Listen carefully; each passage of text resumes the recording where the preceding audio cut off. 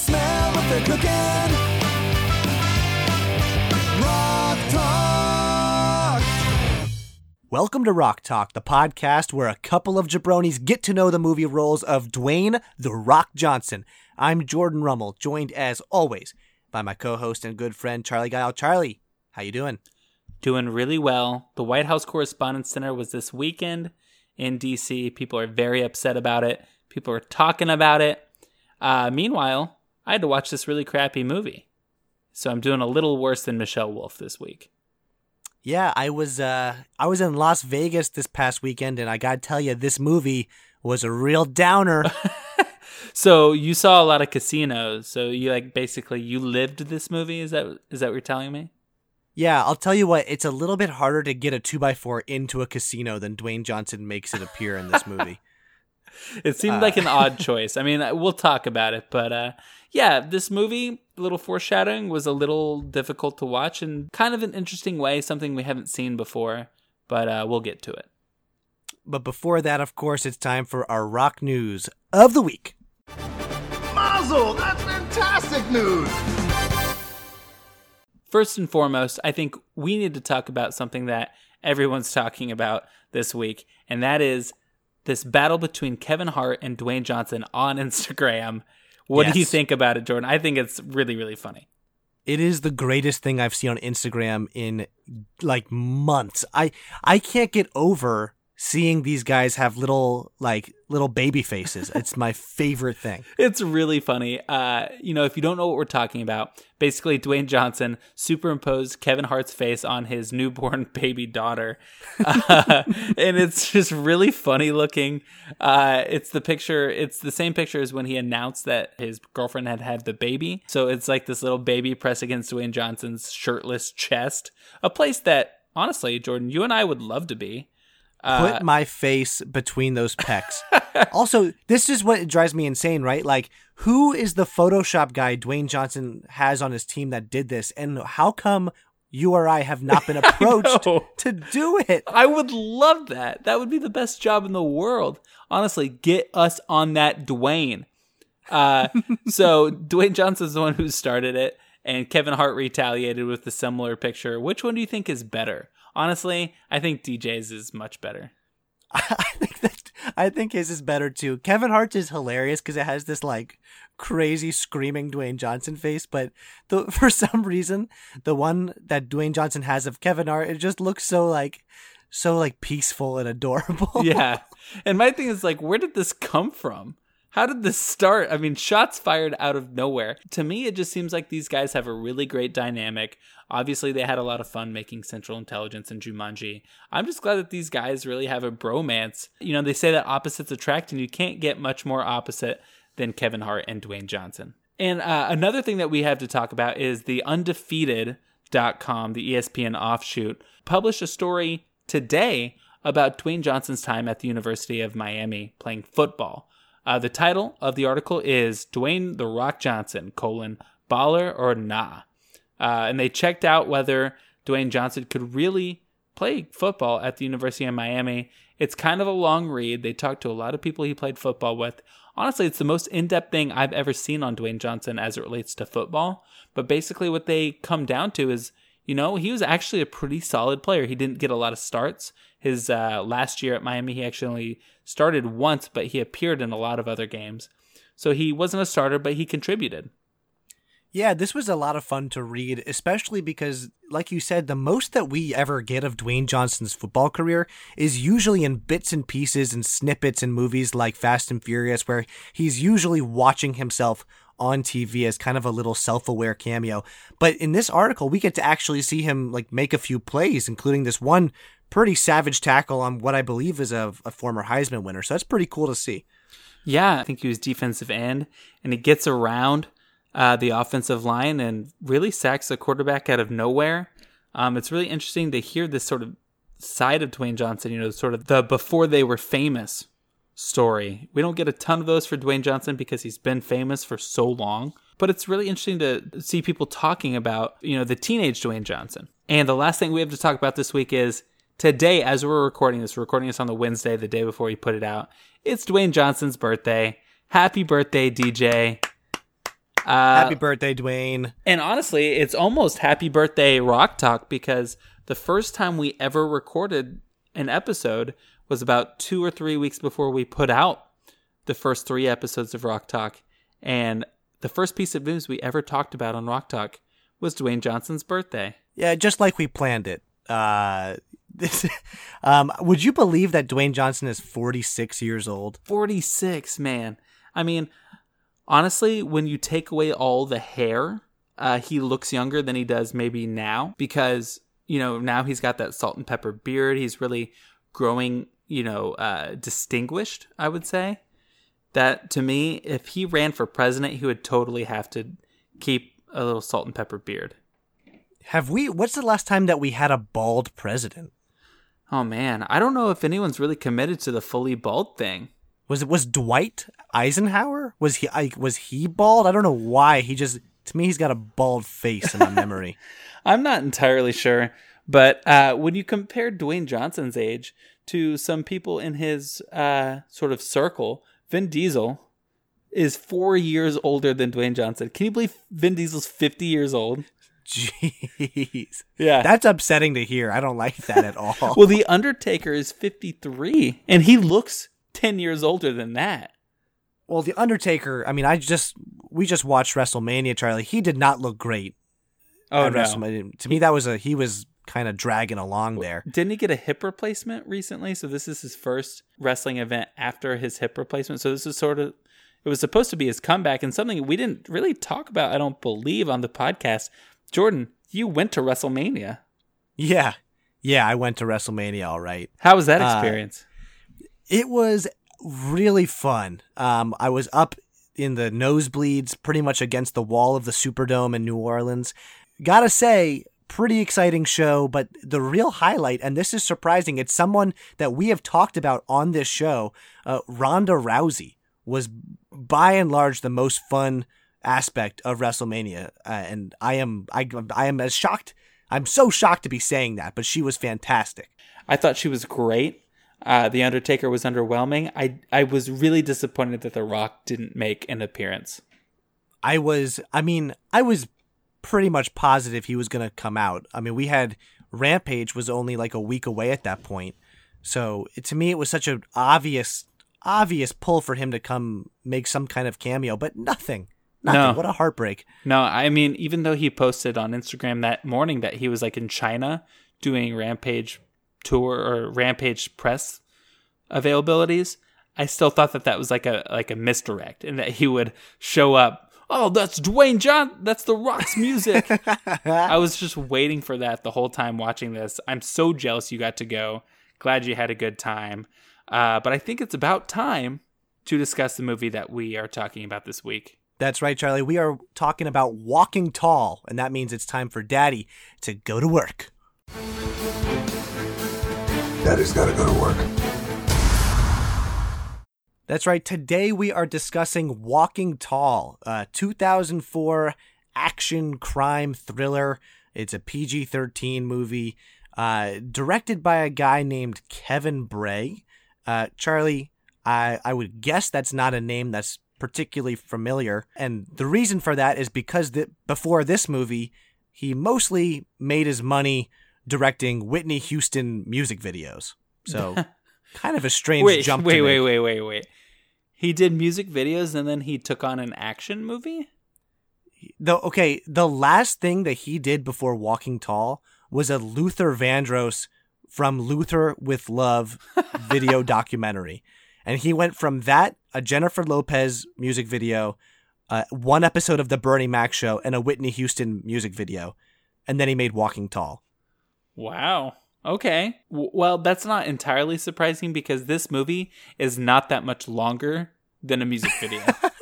I mean, this movie is, what is it, like a solid 100, hour and 25 minutes long. I counted. The opening credits last until 8 minutes into the movie. And then the closing credits start at 1 hour and 14 minutes in. So really, we only get about an hour and 7 minutes of actual movie? Yeah, to call this an 85-minute long movie is such a misnomer. I couldn't believe that the credits started when they did, because It seemed like there was at least 10 more minutes of movie left. Or at least 10 more minutes and maybe some kind of resolution to the film. Maybe an ending. Maybe something would be nice. But we'll get to that soon. The writer of this movie was a guy named David Klass. He is not surprisingly, he didn't really do much after Walking Tall. He made a movie called Kiss the Girls in 97, a TV movie called Runaway Virus. So the writer of this movie doesn't really have anything going for him either. This was kind of his first big film. And Charlie, I gotta say, I'm not too surprised that he didn't do much after. No, me either. But one quick second, we have a little bit of breaking news. I've been just sent this post from a mutual friend of ours, Helena. Maybe eventually she'll come on the show and talk about a movie with us. Elizabeth Warren just updated her Instagram, and it's the cover sheet of a Baller script. And it said, and the caption is, "Happy birthday to my favorite actor and not so secret crush, The Rock. I keep this on my desk in Washington. Remember to stay ballin'. Send my love to your beautiful family." It's got signatures of the writers and Dwayne Johnson. His note to her is, "Senator Warren, much mahalo for loving our show. Stay ballin', Dwayne Johnson." Wow. And P.S. Thank Bruce too. I don't know who Bruce is, but we've talked, I think, a little bit in the past about how Senator Warren loves ballers, but this is the first time I've seen anything directly from Elizabeth Warren about it. She's just getting in on the birthday love. That is crazy. Oh my gosh. First of all, I gotta say thank you to our Senate correspondent, Helena Contes, for pulling that little story out of nowhere. That is incredible. I'm smelling an Elizabeth Warren, Dwayne Johnson candidacy.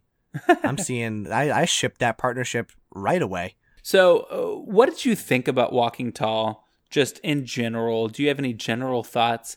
Anything interesting that sticks out to you? For me, I think it's kind of interesting that, I don't know if you caught this, but there is a very brief cameo, and it's the first movie appearance by How I Met Your Mother's Kobe Smulders. Where was she? She's in, when Dwayne Johnson pulls over the Porsche with the bad casino owner, the woman in the car is Kobe Smulders, and she's wearing some very 2003, 2004 rose-tinted sunglasses. Got it. Wow, a little How I Met Your Mother cameo. Yeah. Other than that, honestly, that's about as interesting as this movie gets. Charlie, I'm with you. This movie, my first impression is that it didn't make much of an impression. It first of all, it goes by so quickly, as we've already touched upon, that there's no time to ever develop, feelings or thoughts or any kind of a care really about what's going on in this movie. And then by the time we get to the third sequence, it's like these sort of like three surreal action sequences that, they don't tie up any loose ends. I have a lot of problems with them. So I don't know. I am kind of underwhelmed for Walking Tall. And this is a movie that I had heard a lot about, and this came 1 year after The Rundown. So I was sort of expecting a continuation of Rundown-esque filmmaking, but I don't think that this was that at all. Yeah, I mean, our buds over at What You Gonna Do podcast, they covered this movie for our Halloween podcast swap, where we talked about No Holds Barred and they talked about Walking Tall. They didn't love this movie either. I thought that maybe they were being a little hard on it, but it turns out at the end of the day, maybe they kind of hit the nail on the head. Do you have like a little plot summary for us, Jordan? Yeah, let me give you just a boiled down plot summary of Walking Tall. When decorated military officer Chris Vaughn, played by The Rock, returns to his hometown in the state of Washington to find work, he finds that the old lumber mill has closed, and the town's big business is now a seedy casino operated by one of his old schoolmates. Aided by his loyal friend, Chris Vaughn tries to make a stand against the area's crime and corruption, but finding no help from the police, he must take matters into his own hands. So this is basically a story of one guy taking on, kind of these corrupt dudes that have come in and taken over his old town. the movie doesn't do a great job of explaining. Like for me, it took me I still don't really understand what the corruption is. No, the plot summary that you just read doesn't leave a whole lot out. It was about 3 sentences long, and they pretty much got everything. It's just, it takes a second to play this out on screen. But really, it's essentially about a man coming home from war to see that the town that he grew up in is now run by a corrupt casino. He takes matters into his own hands, goes on trial, then becomes a sheriff, and then basically does the same thing again, but ends up coming out on top. That's essentially what it is. And it was like time jump. Like yes. I never knew like when things were happening. Like the first 45 minutes of this movie, there's like an entire trial that goes by. Yeah. Like so many. Basically, the first 45 minutes of this movie is an origin story.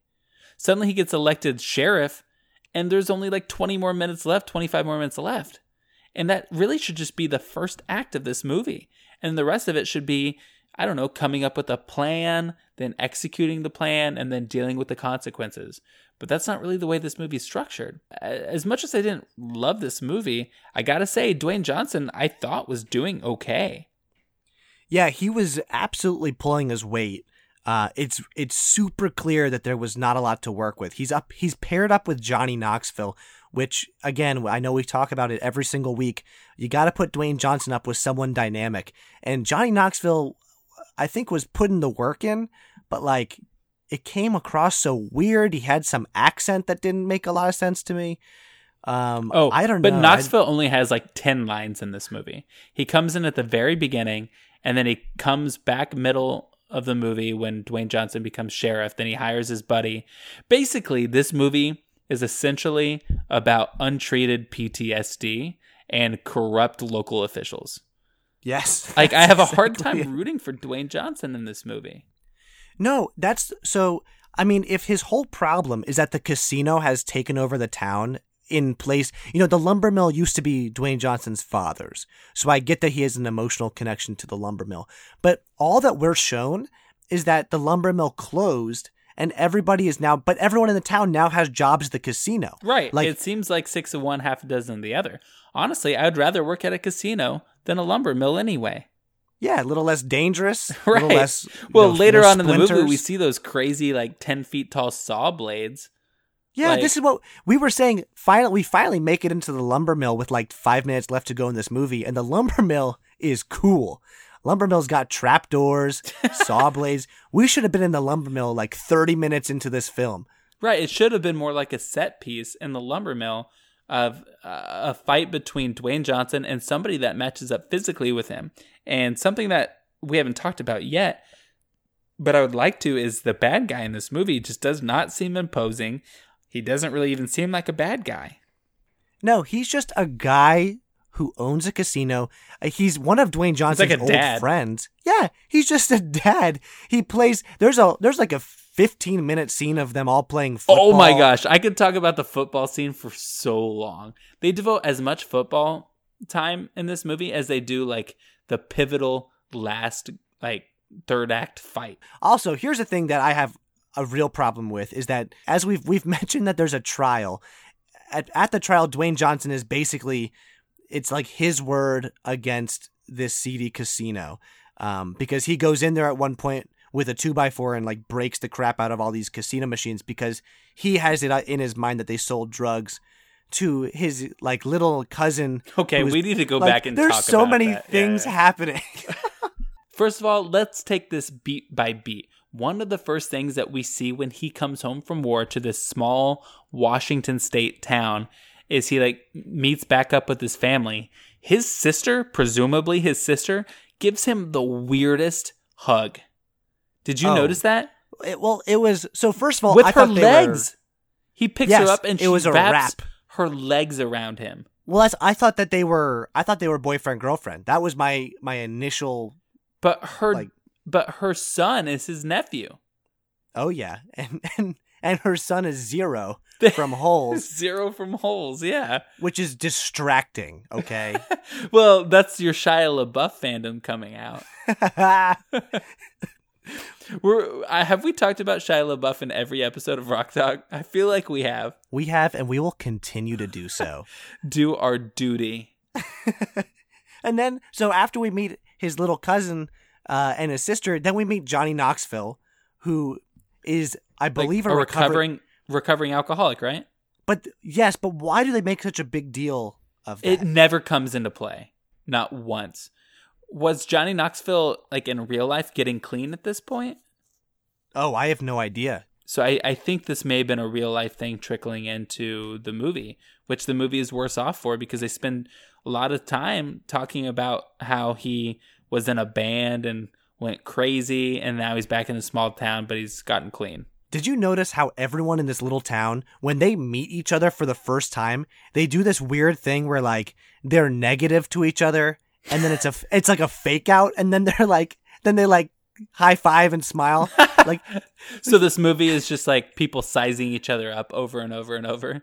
Yeah, like it happens. It happens like 5 times in the first 20 minutes with his sister, with Zero, with Johnny Knoxville, with the bad guy. Like he keeps doing it with everyone he meets. It's so unsettling.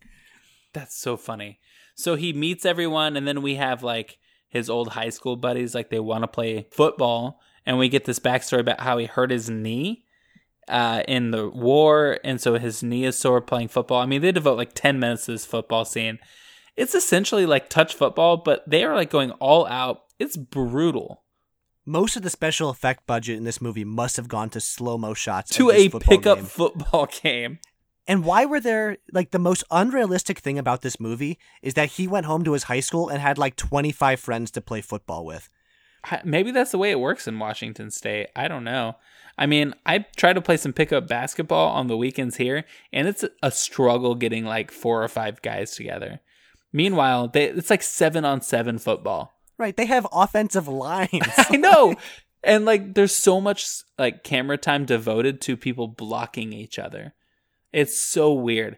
And meanwhile, a crowd has gathered in the stands, including his nephew Zero, who's smoking weed, although we don't see that. It's just referenced later. Right. There is not a single shot of Zero doing anything other than like rooting for Dwayne Johnson. And then Dwayne Johnson comes off the field and is immediately so mean to him. Yeah. He's just like, good game. He's like, yeah, well, next time don't be smoking weed up in the stands. It's like, dude, this is like you were back in town for the first time in 8 years and you're already lecturing your nephew. It's so upsetting. But we find out that it was probably a good idea that he lectured him because Zero ODs on crystal meth.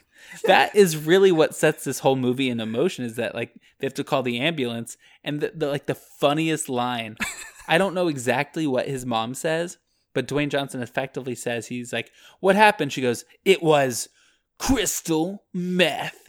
And meanwhile, Zero's like 12 years old. Yeah, Zero is a child. And also, I laughed so hard. Oh, it is the most shocking thing I've ever seen in a movie. Like, this everything that we've discussed so far happens in the first, like, 15 minutes of this movie. Like, it's just one after another. This happens right after, right after he tells him not to smoke weed. Like, Zero effectively goes off and ODs on crystal meth. Essentially, yeah, this movie is confirming that marijuana is a gateway drug that'll lead to crystal meth. Jeff Sessions would love this movie. Oh my God. It really did feel like an after-school special for the first half. Yeah, that's about right. I mean, this movie is pretty much already cut to be shown on cable. Should we talk about the casino scene where Dwayne Johnson goes to the casino for the first time?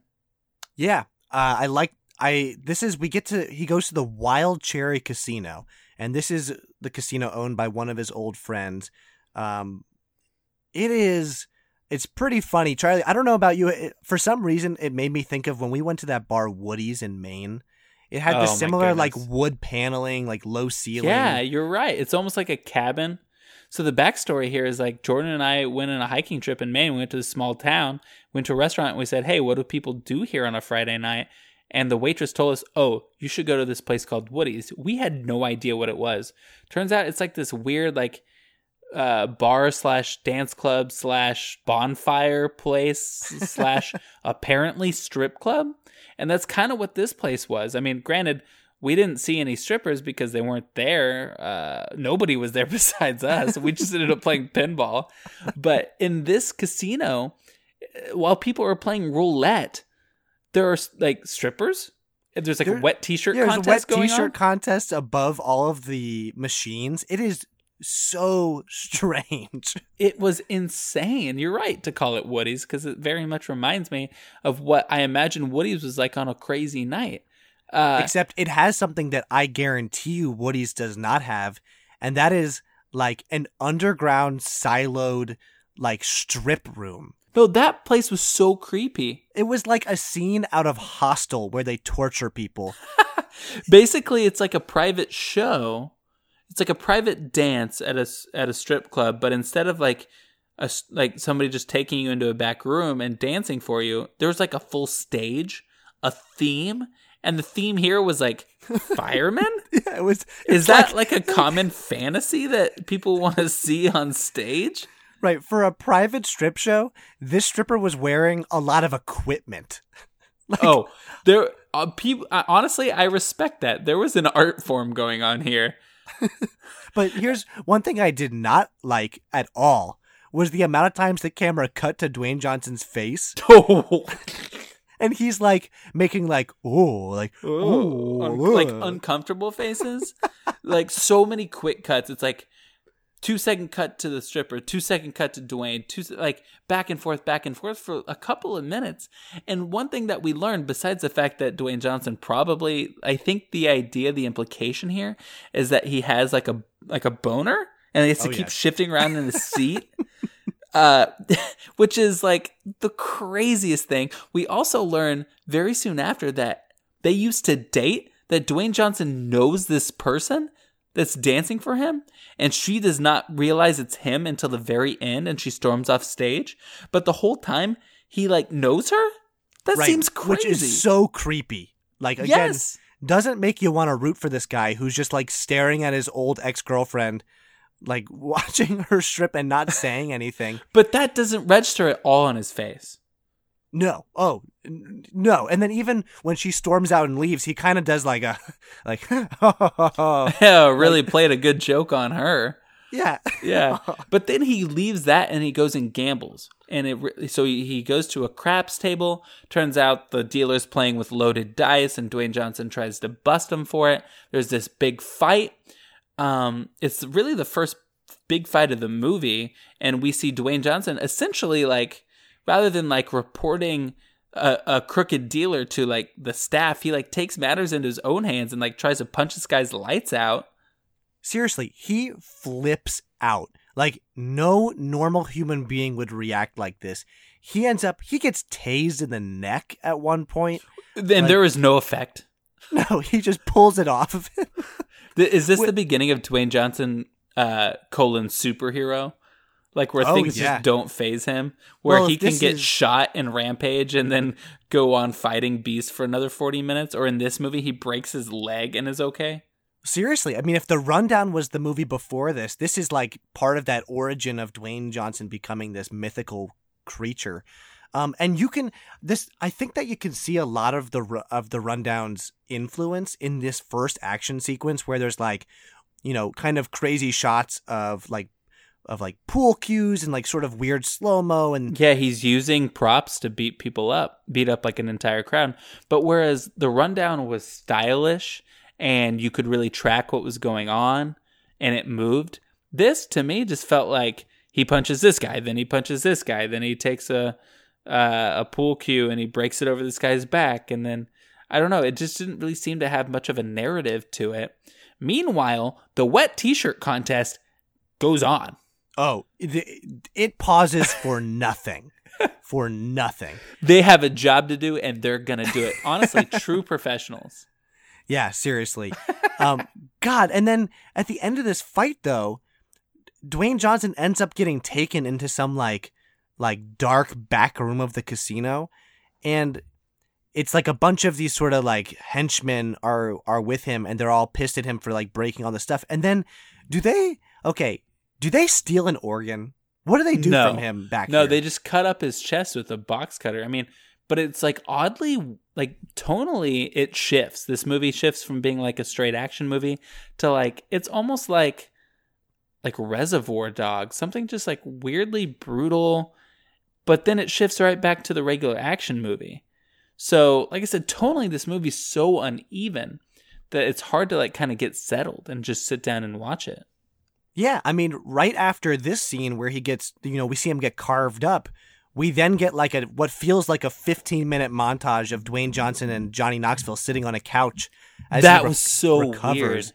I mean, It's supposed to signify the passage of time, like his recovery, but it's like almost like they wanted to turn this into a bromance. So, but this is the first time we've seen Johnny Knoxville in like 30 minutes, and then he disappears for another 20 before then he's like put on the police squad. Which again, we'll get there, but it makes no sense. I mean, it's just... Yeah. I mean, so what happens is Dwayne Johnson gets charged, as he should be, honestly, for like fighting all these people in a public place. So, the justice system absolutely works in this way. And so he gets charged. And so he ends up going to trial, in which he fires his lawyer halfway through the trial, which is also a terrible... Real bold. A terrible decision. Like, representing yourself is like the worst decision you could make during a trial. And he does it, and he succeeds because he convinces the rest of the town that the casino owner is corrupt. Because, like, at this point, we don't really, like, we never see any of that. No. The audience does not. Like, he doesn't seem that bad. Like, there very well may be bad actors in the casino, but at this moment, there's no evidence that the guy who runs it has anything to do with it. He even comes to Dwayne Johnson when he's recovering with a stack of cash and an offer for a job, saying, here's some money if you need to get back on your feet. And also, I want to clean up my own casino. Come be my head of security. Like, I have to say, we have no reason to believe like that the casino owner is part of the trouble here. Right. He just owns the place. I mean, I guess it's implied that they're moving drugs in and out of the casino, but Dwayne Johnson is offered a chance to clean it up and really give back to his community, and he turns him down. Yeah, honestly, Dwayne Johnson is so hard to root for in this movie. But apparently the people in this town disagree with us, Charlie, because he immediately after winning his court case runs and is victorious in a campaign to become the new sheriff. Which is like a 2-minute montage. Yeah, it happens immediately. I would have loved to see a campaign, because honestly, it would be really interesting to look at now and to see, how would Dwayne Johnson fare in a campaign? Because there's so much speculation about his political career or his political future. But we don't get any of that. We just get like another cut in time right after he won. And then he fires everybody in the police department because they're all corrupt. He hires just Johnny Knoxville. That's the only person we see. Well, this is what drives me crazy. It's like he throws out the entire corrupt police force and then immediately hires his best friend with no police experience. Which is also corrupt. Right. It's like, what are you doing, bud? Right. He has no reason to hire Johnny Knoxville. One thing I do have to say for Johnny Knoxville is he really doesn't look like he's aged at all. Oh, no. No. It's been like 15 years since this movie, and he looks great. He's about to be in a movie. I forget what it's called, but like, yeah, he looks great. So good for you, Johnny. I will say one thing I liked about this Dwayne Johnson as sheriff bit is that we get to see him in a lot of like baggy Wrangler jeans. Oh yeah. Like, I think that's what he wears in real life when he's not working out. You know that one, was it Esquire shoot where he's out with, that we talked about a couple of weeks ago, where he's out with the dog in the pickup truck in the Sure, in the yeah, field? It looked great in that. That's exactly what I want to see from Dwayne Johnson. Yeah. Oh my gosh. I guess now we get this scene of him. He pulls over the casino owner and Colby Smulders. And that's right. That's right. And Robin. And then immediately threatens him and then beats the crap out of his taillight with a 2x4. Meanwhile, we have not seen any evidence that this casino owner is actually bad. Honestly, it seems like Dwayne Johnson's operating on a hunch. Yes, absolutely a hunch. And then he proceeds to go with Johnny Knoxville on this hunch And like we get another montage of him storming like every person who ever worked at the casino. He like going through their house and like beating them up with a 2x4 without a search warrant. Unconstitutional. No.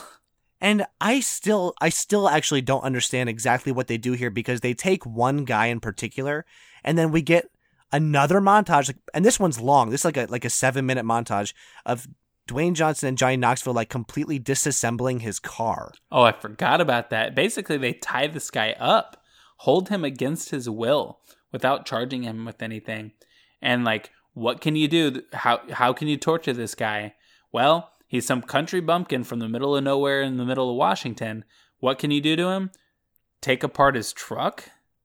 Right. What a weird interrogation method. And it goes on for, there's like weird bouncy music in the background. Yeah. Like it's so, and then I don't know, like they were trying to get him to talk, but like he never does he? You know, he never gives up anything. So we had this whole like 10-minute long scene in a movie that really is, I'm not joking, really is an hour and 10 minutes long. It's criminal. Like, this is valuable narrative time that they could be using. Meanwhile, they're taking apart this car. I don't know. I mean, I understand that they're like alternate scenes. There's actually an alternate ending on the DVD, which is something that you and I don't think, you didn't buy the DVD. You ordered it on Amazon, right? Correct. This was an Amazon. So I have no access to that either. So who knows what that actually, what that alternate ending is. But their time could have been used so much better. And that's why I really blame the directing of this movie. And it doesn't surprise me that the director of this movie doesn't really do movies. He does music videos.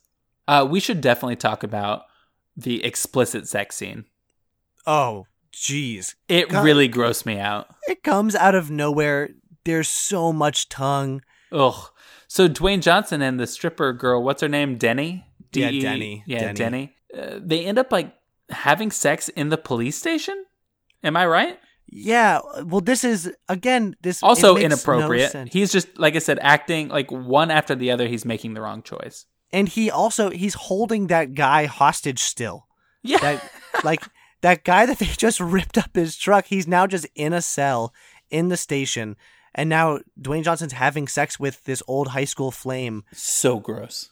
And also, they make it pretty clear when they first meet up at the station that they haven't seen each other in a while, because she says something like, yeah, I quit my job, turning a new leaf, which, so that there's, it's been a while since they've interacted, but then she takes out Tupperware and she's like, I brought you some food, which also, I don't know how she knew he was there.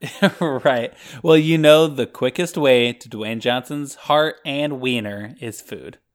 Oh, absolutely. Do you think there was cod in that Tupperware? No. You break out the cod and suddenly it's like, oh, baby, it's on. Give me this smoked fish has ignited something deep within me.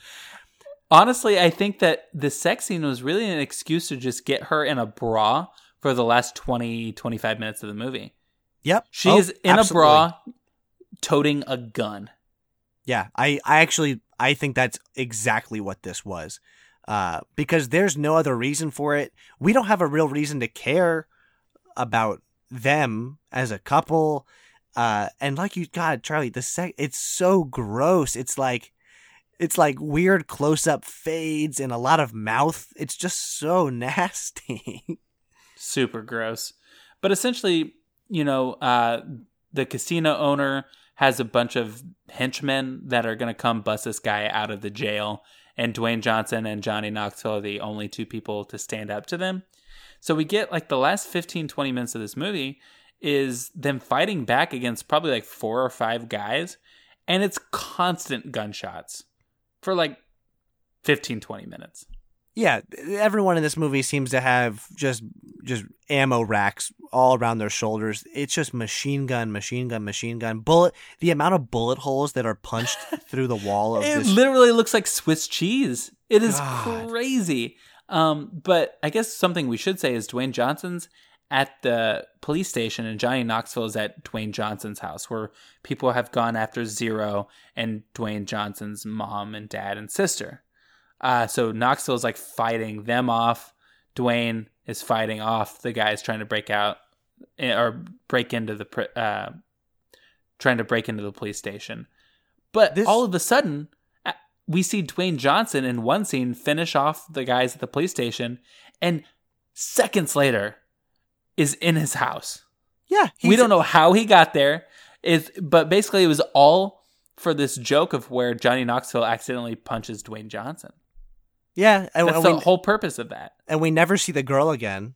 It's just like she's just in her bra with that gun with all these dead bodies around her at the police station. She is scarred for life. She will have to undergo years of therapy, which, this movie is essentially a movie about untreated PTSD in veterans. Yes. And the horrors that can happen, like when you don't address your mental health. Because seriously, there's a serious reading of this movie.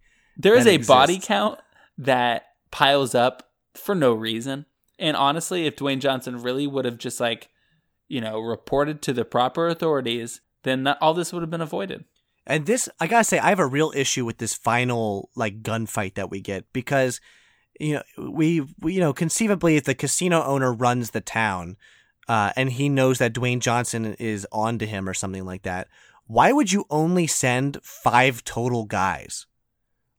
Send 30 guys, get the job done. Right. Make sure it happens. But these are all dads, essentially. Yeah, they're it was a bunch kind of tubby white guys. An army of townies. It's so strange. It was like they just got done mowing their lawn in their New Balances. Right. And then I guess we finally make it to the lumber mill, which is where we learn is the real operation. The drug operation of the town is happening at the lumber mill. And really? Remember he walks through, there's all these beakers and stuff. That's all I took. I mean, that's what I took from it to mean is that there was that was where the crystal meth was coming from. That's so subtle. Yeah. I guess that's weird because they get this weird, Dwayne Johnson walks into this room, he's coughing, and I guess that makes sense. I just thought it was some sort of processing chemical for the lumber mill. Sure. Sure. It's just an old rundown mill. It's been closed for 5 years and the lights are still on. So I guess that makes sense. The casino owner is just sitting there waiting for him, I guess, for who God knows how long he's been sitting in this lumber mill, waiting for Dwayne Johnson to walk into a specific spot so he can pull a lever to release a trap door. Oh my gosh. It's like Austin Powers, Dr. Evil version of he's stand a little to your left, a little further, and then he pulls the thing. It literally had to be that perfect for him to be able to activate this trap door, what use would that be in a lumber mill? A trap door. Right, yeah. Why was it there? What are they doing? Are they surprising wood? What are you trying to do? Scare some wood? What's going on? I gotcha, wood. I don't know. It just seems crazy. He doesn't really put up much of a fight. We get the scene of, I guess it's kind of a callback of Dwayne Johnson breaking his leg. We find out, early in the movie in the football scene that he's got a bad knee and he breaks that leg, but then he resets the bone and is okay. It's gnarly. But literally as soon as he arrests the guy, the movie ends 2 minutes later. We see one single scene of Johnny Knoxville and Dwayne Johnson taping up the casino, saying it's closed for business, and then they get in the pickup truck and they drive off, and that's the end of the movie. Yeah, it's that. And God, Charlie, it sounds crazy, but you are not exaggerating at all. An hour and 14 minutes in is when the final credits played. It is absurd. It feels like there were scenes missing or something. It feels like a direct to movie, a direct to video type of a film. Yeah, I can't imagine having gone to a theater. I would have been upset because you pay presumably, this is 2004, so maybe $10 for a movie, and suddenly you're done a little over an hour into it. It's funny that you said that this feels like a direct to DVD movie because they made 2 sequels of this movie that were direct to DVD. Oh my God. And obviously Dwayne Johnson was not in either of those, but you're right. It just kind of seems like nobody was really trying. Like I said, I think Dwayne Johnson did the best he could.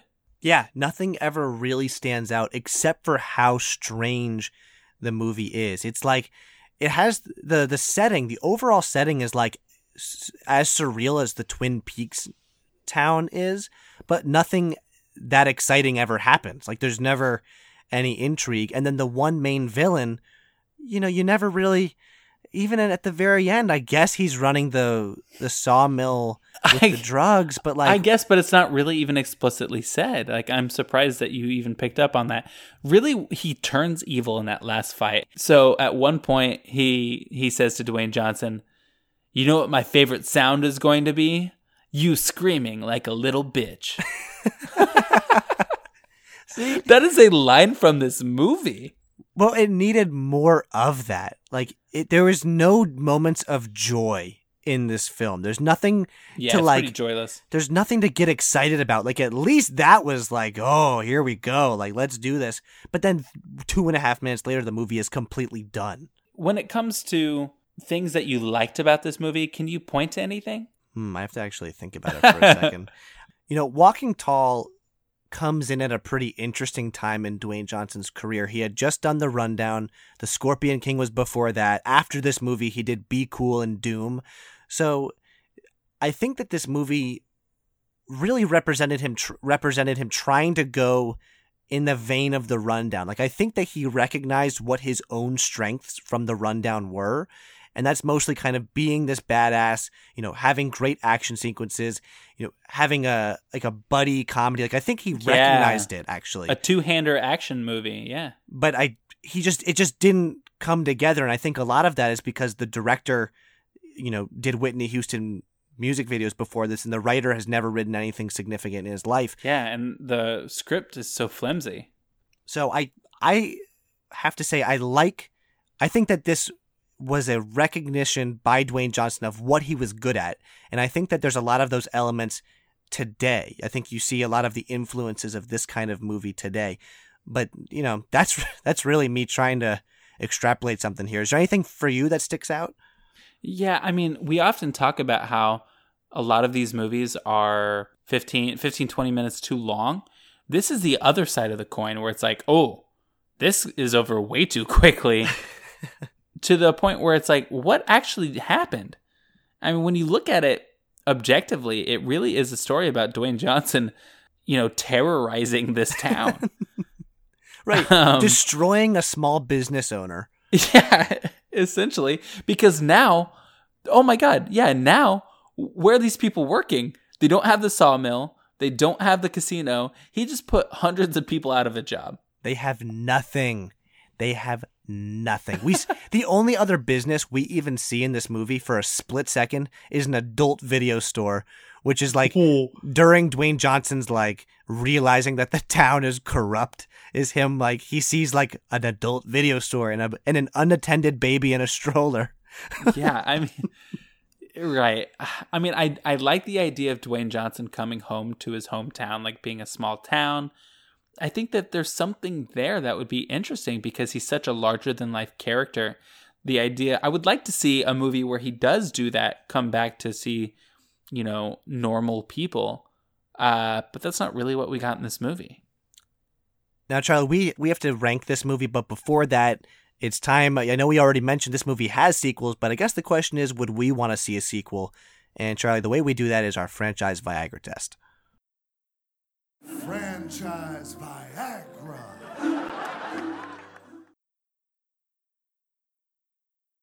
First test for franchise Viagra, we talk about charisma. Jordan, what do you think? I mean, I thought his charisma was fine. I kind of bought that he was an Iraq war veteran coming home. Yeah, I don't think he was likable, but I do think that he had a certain energy that really no one else in the movie had. So I actually found him, pretty watchable, if not likable. Second up, hard work. I mean, I think for me, when you think about this early in his career, I think he's trying. There are some good action scenes, not a lot of lines, I would guess, not a lot of, like I said, narrative arc to his character. But I think he did everything that was asked of him. I agree. I think he was building off of The Rundown and trying to be constructive in the way he approached this character. It didn't necessarily pay off, but I actually do think that, even in terms of the romance, weird sex angle, this is the first time we ever see Dwayne Johnson kiss someone. Oh, he was working real hard in that scene. Emphasis on hard. Yeah, that and the fireman stripping scene together. Oh my gosh.